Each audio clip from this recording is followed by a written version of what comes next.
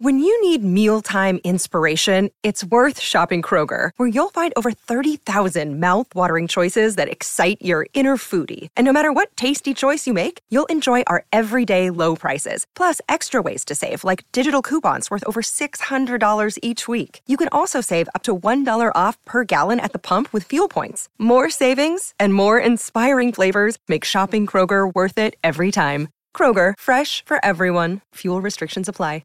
With threats to our nation waiting around every corner, adaptability is more important than ever. When conditions change without notice, quick strategic thinking is crucial. And with obstacles consistently impending, determination is essential in overcoming them. It's this willingness, decisiveness, and resilience that sets Marines apart. With our fighting spirit, we don't just fight battles, we win them. Marines are the constant our nation counts on to fight the unknown. And through adaptable problem solving, we do just that. Learn more at marines.com. I'm Alex Rodriguez. And I'm Jason Kelly. From Bloomberg, this is The Deal. Each week, you'll hear us in conversation with business icons. This show will explore deal-making across sports, media, and entertainment. That is a harsh lesson in business. Sports is not as simple as bringing a bunch of big names together. I didn't want to do another stomp you out speech. It opened up so many more doors. The show is called The Deal. Listen to The Deal. Listen to The Deal on Spotify.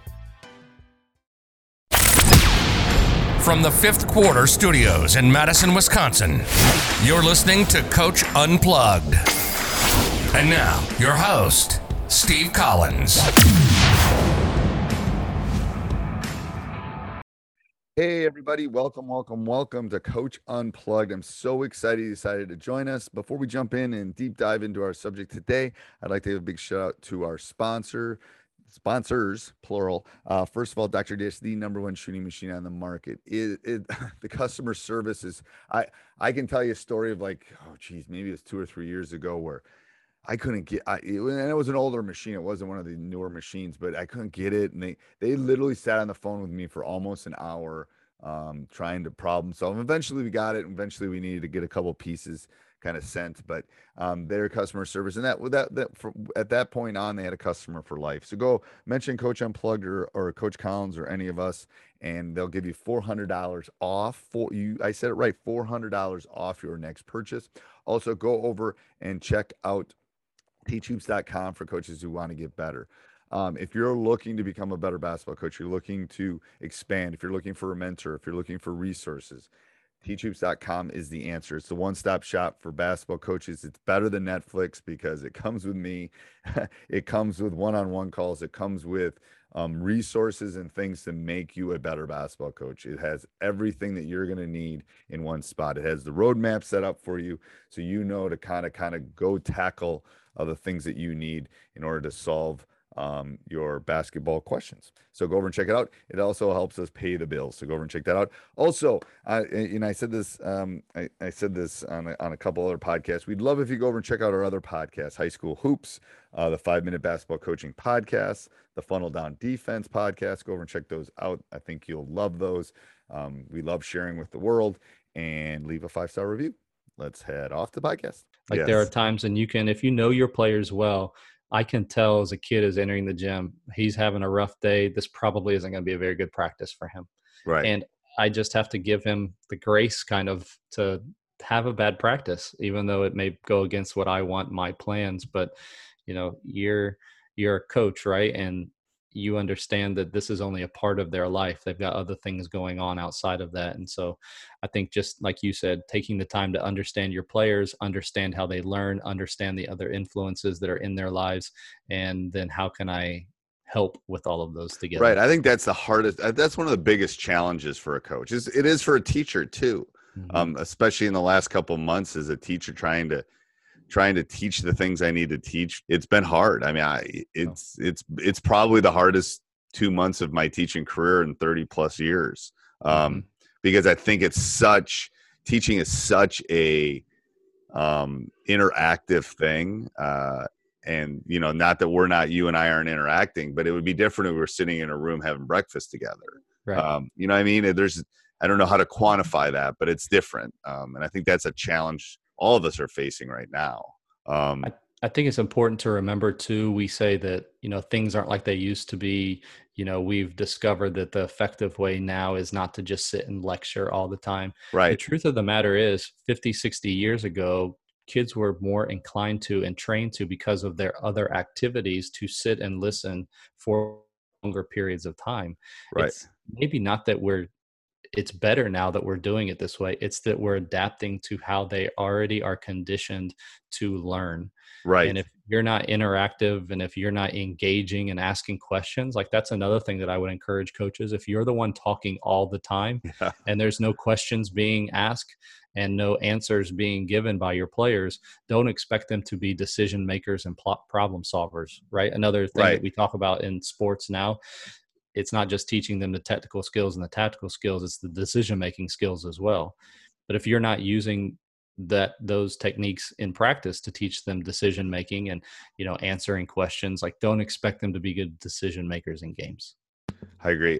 So give me a 2-sentence your coaching philosophy in 2 sentences. Oh man.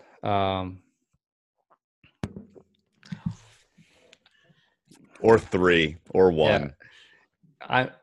There's just so much more that goes into it than just the basketball, right? I mean, we just talked about the other components, and the fact of the matter is that these kids they're gone after 4 years, but I do know in those 4 years that I probably have at least as big of an impact, probably greater impact on them than anybody else in their life, because of the fact that the amount of time that we're spending together, at the college level, especially.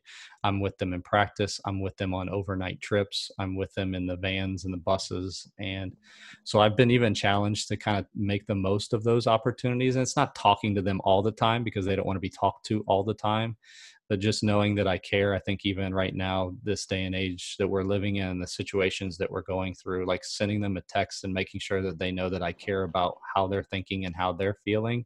Right.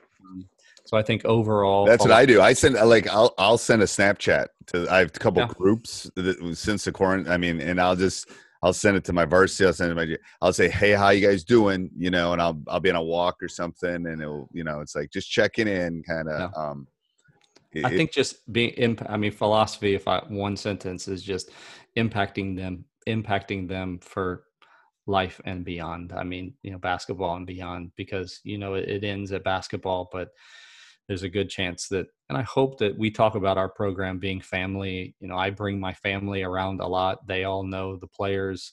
The players all know them. I want them to see me and my family and see this is the way that hopefully I'm doing it the right way, that a family should be raised. And I've got some that don't have fathers. I've got some who have split homes. Right. Like I want to show them what a home looks like, that love each other and that, want their kids to grow up the right way, and that they need to be a leader and provide. And so, the impact beyond basketball is bigger for us than the basketball. I mean, the basketball usually takes care of itself when your culture is right. And I think the culture is based off of what you value. And if you're valuing the right things, it's kind of all circular, right? Like the basketball, again, will take care of itself. What's one thing you've learned in the last 6 months? As a teacher, I'm just constantly, it may not be the last 6 months, but I'm just reminded of it in the last 6 months, is to be a continual learner.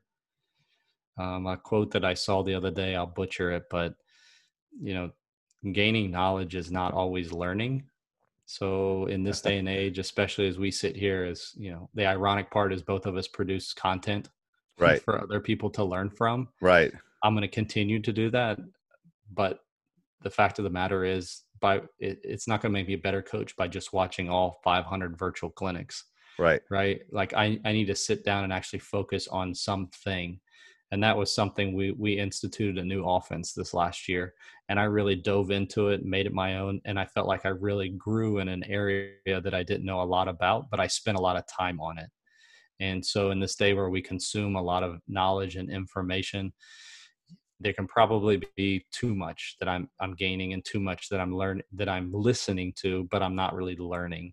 Right. Oh, those clinics, when the pandemic started, those clinics, I literally would pick one a day and watch, because it was too much. It was, first of all, like, oh my God, this is like, This is overload. And I went for about 2 weeks and then I just stopped. And it wasn't that the clinics weren't any good anymore. Right. It was just that like I was just at maximum capacity. And I felt too like I really wasn't learning anything. I was just hearing good stuff that was great, but I really wasn't learning anything. And the problem is it just comes in. It's kind of like it just comes in and then it goes away because it's like, oh, that's great, but it's not. You're not. It's like diving into a good book. You dive into the book and you learn and and then you go on. Then you'll remember that stuff. It's when with all that noise, I think it's really hard. Is there one moment, one coaching moment, success, a failure that we could dive into that a young coach might learn from? Yeah, I think I've spoken to that national championship game. So I'll just tell you how it worked out.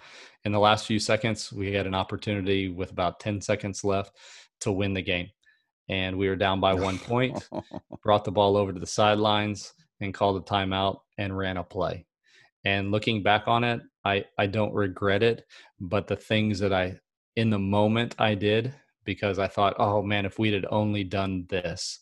And I think just being more prepared for those moments, it's not necessary that your players are prepared for everything. I think they need to be prepared, but it's a sport where you don't know what the opponents are going to do. And there's a lot of opponents, right? Right. So like there's so many factors that you can't control. But we talk about controlling the controllables, and one of those controllables is you being completely prepared. So I think, me being prepared for exactly what I want to happen at the end of a game, and all the possibilities. And, again, the players don't need to know what all of those possibilities are or what the defense is. We could talk a whole nother podcast about scouting, right? And I could tell you literally everything about every player on the opposite team. But the truth of the matter is your players aren't going to remember any of it. Right. Right. So there's a point where I can give them too much information, but that doesn't mean that I don't need to know all that.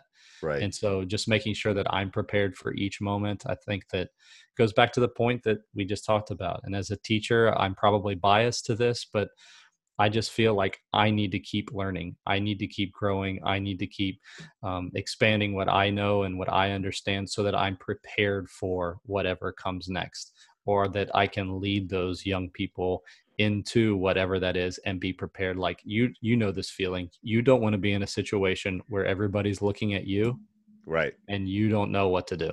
Right. And I think that only comes with time. And I think that we're never as individuals prepared for everything, but I can continue to grow and learn. And that's something going back to that John Wooden, Steve Lavin. I was talking to him about it last week, and he said Coach was learning up until the day that he died. And I think we all know that, but actually being devoted to that and taking the time to do that is something different. It is. And I tell young coaches too, I said, you need to know everything. Your players don't need to know everything. I mean, exactly right. I need to know how to run a 1-3-1 and I need to know how to counter it. They don't. They need to know some things, but you know, that's where you have to be Yoda. And you have to know all, and then you have to be able to convey that to them when they need it. I would say too, like that, it takes a dose of humility as well. There are times where I don't tell my players everything, right? And I know sometimes they're thinking like, this guy's an idiot, or this guy really doesn't know what he's talking about. And I can stand there and defend myself and say, yeah, I know. And I think younger coaches probably are more apt to do that. I probably was when I was a younger coach. Right. But there are times where I can see it on their face. Like I've coached long enough where I can tell that you're thinking right now that I'm an idiot. Mm-hmm. But you know what? I know more about this situation than you do, but I don't need to tell you that. Right. Yeah, I agree. All right. So let's do rapid fire. These are just quick questions. What's your favorite brand of basketball, the actual ball you used to play with, and why? I can't even think of it. The Jet. And I think I'm talking about the old Wilson Jet. Wow, no one has said that. And so that I don't even know if I've seen a Wilson Jet. They tried to bring them back and remake them. And when they brought them back, so probably the people that are listening to this are like, that ball is junk. And it was junk. I'm talking about the original Wilson Jets. Okay. They were great. I had two or three of them. but we're talking about like the 90s jet, not the 2000s jet. And it was the feel. You like the feel. It wasn't too tacky. It also wasn't too slick. It was a ball ahead of its time. Okay. One word to describe your ideal player. Teachable. Okay. One thing you would change about the game. Not for me, but for you guys, is the shot clock. Okay. Well, you and I could have an hour discussion on the shot clock at some point. I'm not anti-shot clock. I'm just not sure what it does to the game. Like, how does it improve the game? Selfishly, for me, it is kind of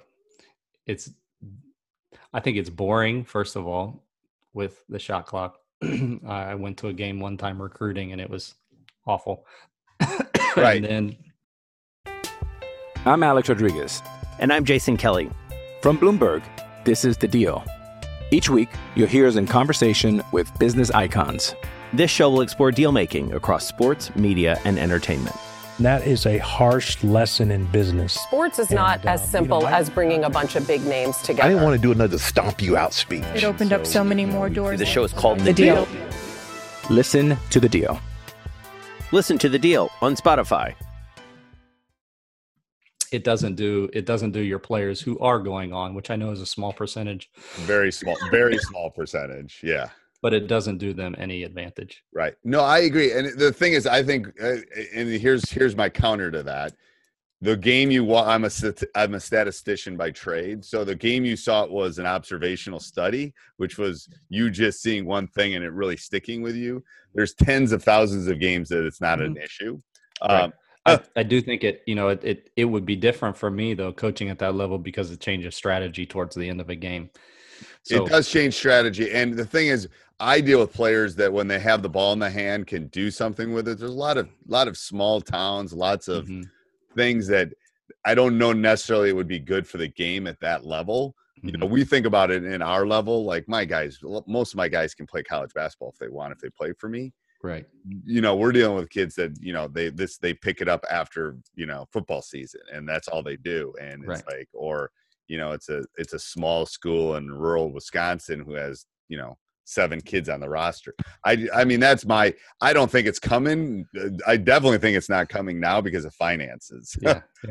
I think too, you know, a lot of it is influenced. The coaches that I hear speaking about it are influenced by style of play. And if you look historically at the game, style of play is associated with region of the country. Yeah. Not 100%, but historically it is. Yep. It has been changing. And so you probably get voiced opinions of people who prefer a style of play that aren't. And I play a very fast style. I don't think the shot clock would be an issue. I understand why the 3-point line came in. I personally think it's not. I mean, I think we should get rid of the jump ball. That's my thing before I'm done with this thing. Why do we jump the ball at the beginning of the game? Why? I mean, they're horrible at tossing it. Yeah. And, you know, it's an archaic thing. Why are we doing that anymore? Why don't we just give it to the visiting team and start the game on the sideline? Let's go. Yeah. Like, I mean, it's archaic. So, I mean, I understand rule changes, but the rule changes should have a meaning behind them. Right. That's my only issue with the shot clock. I don't think it would come into play. I think you can teach people to do it. You know, one of the arguments is it's a hard thing to do. I agree. But I think, you know, anyway, it's that could be an 8-hour discussion about shot clock. It is literally whenever I want to get people going on Twitter, I'll just ask about the shot clock. Yeah. And it's like, whew, it's like you are in one camp or another. I'm actually in the middle. I don't really care. No.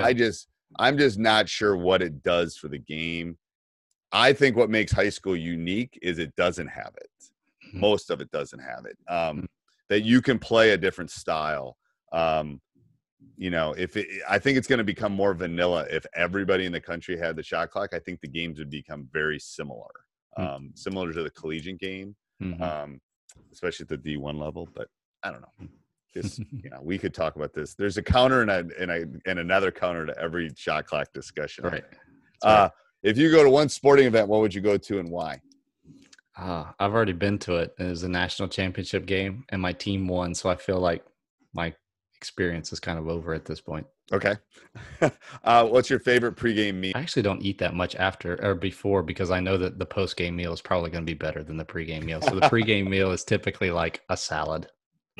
Okay. I don't normally eat. I usually forget to eat. One skill not being taught in today's game. I think it's what we talked about earlier, and it's not that it's not being taught. I just think that we're just not used to teaching it. It's the decision making.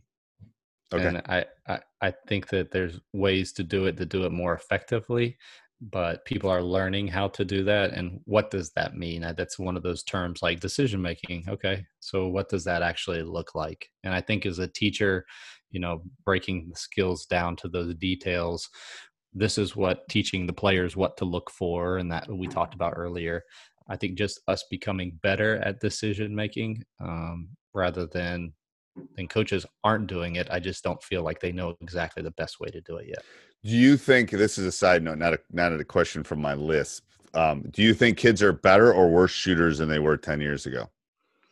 Ours are better, but that's because we spend more time on it. I know at the high school level, it's not fair too, because I'm getting players who typically are your better shooters because they're playing at the college level, right? So, but I do know working with camps and working with my other coaching friends who have come to me for advice, I've told them spend more time on shooting, and their teams have gotten better at shooting, and they win more games. Like, they do. It's just simply. I think everybody can be a shooter. I'm not sure everyone can be a scorer. Correct. I think everybody can be a shooter. Like, I would agree. Here's a side note. This is another side note, just for question for you, because I again listened to your podcast last. What do you think of the mid game, the mid shot, the not the 3-footer and in, and not the 3-pointer and out? Do you think the mid range game is coming back? I think in the next 5 to 7 years, it's gonna come back. So let me just tell you how I teach at the college level.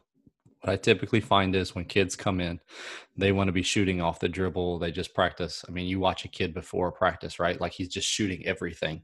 Right. And what you end up is with a master of none. Right. And so what I will work on with their freshman year is they will come in and they will catch and shoot from spots on the floor that I know in our offense, they will get catch and shoot threes. Okay. So we work literally exclusively on that. Once I feel like they've achieved kind of like where I want them to be with that, then we'll start working on shooting off the dribble, catch and shoot threes. Then when I feel like they've put in a lot of work off the dribble, one bounce, the shot fake, one bounce pull up jump shot.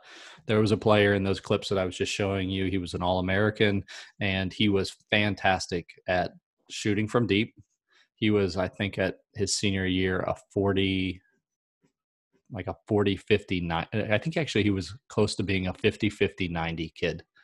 And he was fantastic at shooting from three, which means that defenders would fall for his shot fake.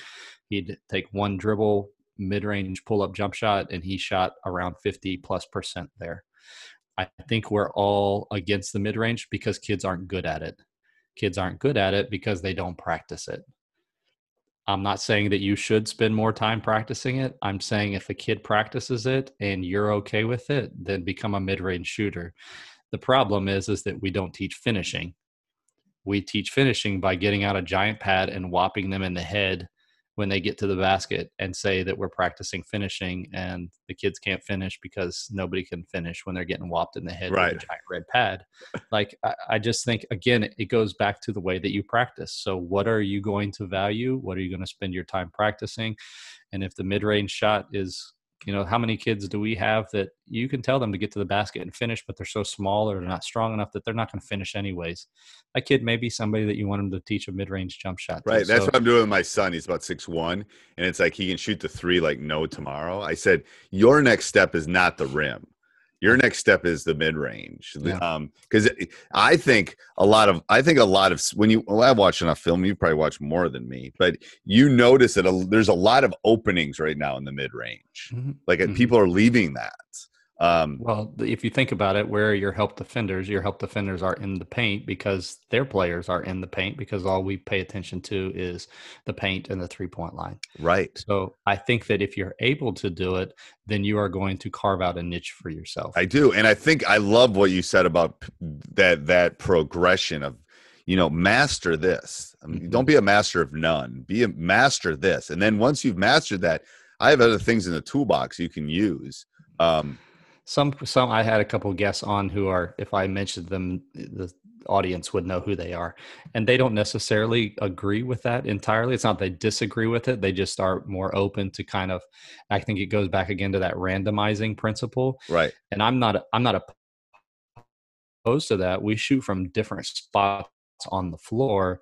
It's just that once you start putting the ball on the floor and then getting the ball up, you're adding so many additional factors into getting that ball right to the right shot pocket and shooting it at the right release point. You're just adding additional factors. That's the reason why I start with catch and shoot. If you teach it the right way, you can't really screw up. I catch, I get it to where I need to get it, and I shoot it and release it, and it goes in. You start bouncing it. I mean, we're talking about, are you a left-hand pull-up shooter because you've got to bring the ball now across your body? Are you a right bounce pull-up shoot? Like the ball's all over the place, right? And you just immediately decrease the consistency in your shooting. But I even think you can find mid-range off the catch. Like, I'm not even saying complicate what they're doing from behind the three. Yeah. I think there's an opening, and this is just me. This is just me spitting stuff out at this point. I think there's an opening over the next 5 to 10 years, because everyone's doing analytics, everyone's doing shoot threes or attack the rim. Mm-hmm. I just think there's an opening for people. No one's talking about it unless I'm missing it. About that a lot of it too, I think, has to do with where you're, again, going back to style. Where are you originally placing your players on the floor? Right. And I think that, you and I are from a time Reggie Miller started out underneath of the basket and is running off pin downs. Right. If you think about it, how many plays start off with, I run off a pin down at the bottom, the defender is locking and chasing, and I'm curling into an open spot somewhere around 15 feet, catching it and shooting it. Like it's, I think, again, it goes back to style. I do too. I mean, I'll beat anybody in because we used to, when I was in high school, we ran like a very structured, I mean, and there was no 3-point line when I was in high school. And I'll beat any one of my guys right now shooting 15 footers, because that's what I did. There was no reason for me to move deeper. I didn't need to. Right. All right. Well, what do you do to relax? What's one thing you do to relax? This is what I have had other coaches get after me for this. What I do to relax is to talk to you about basketball and watch basketball. And it's just a hobby. I mean, I love it. So outside of that, just spending time with my kids, going on a walk or whatever. Oh yeah. Your kids are a great age. What coaching technique do you consider important? The teaching. Okay. I think, go ahead. Go ahead. Well, I think that the teaching is something that we all know is important, but until you get reps doing it, you're probably not going to be a very good teacher. Yeah. And I think that just takes time. And so I do think that it's a skill, but it's not just a skill that either you have or you don't have. I think that you can get better at it, but you need to put yourself in positions to teach as much as possible. There are a ton of guys out there who know the game. And I guarantee you there are a ton of guys who are sitting on benches at the D1 level who know far more than I do or any other teacher does, but I get reps in the classroom literally every day. And I think that I have an advantage over some of those who just stand on the sidelines and do a little teaching here and there. Right. I agree. What's the best basketball player you have seen in person? I mean, I don't know about like the best, but like just the most impressive is just, I'm from South Carolina, and, I recruited up at the Star Center where Zion played all of his games. And so I'll just go with most impressive. There was his junior year where it was before everybody knew who he was. So I was sitting in stands that weren't that packed on one of these side courts, and he went up for a dunk and missed the dunk, and it ricocheted back to half court. And it was the most impressive dunk I've ever seen, and it didn't go in. I know we played now. Incredible. We came out for a tournament at Durham. Yeah. Yeah. That's a impressive high school facility. Yeah. But that was when Zion was still down there, so he was definitely the talk in Spartanburg. Yep. What's best player of all time? Jordan, but okay. at the college level, career, the player that I would want to play with is LeBron. So I know those are all different answers. That's all different answers. Yeah. Yeah, and I think there's one that lives in Wisconsin right now could be in the discussion by the time he's done, I think. Okay. I think Giannis could be that special. I do. Yeah. I really do. I don't know. Yeah. He's a basketball body when you look at him and see him play in person. If you put I don't know. We'll be there interesting. Has to be a freakish element. Yeah. Yes. There has to. Yeah. Yeah. To be that player, you have to be 1 in a million. Yeah. One thing that's helped you become a better coach. Actually, I think I talked about Coach Uaro and Coach Ring, who coached before, was like this as well. I was just in a different position, but both of them were individuals who gave me a responsibility and then let me learn in that responsibility.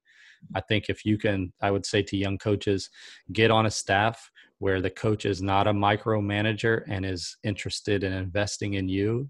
And it's not about, hey, what will you do for me? Those things, most coaches are willing to invest in you and let you grow and develop. And both of those men have really given me responsibility and then let me learn. Hey, everybody. I hope you're enjoying the podcast. Make sure you subscribe, like.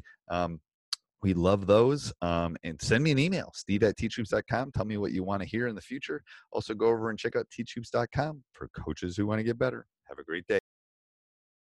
Sports Social Podcast Network. I'm Victoria Cash. Thanks for calling the Lucky Land Hotline. If you feel like you do the same thing every day, press 1. If you're ready to have some serious fun for the chance to redeem some serious prizes, press 2.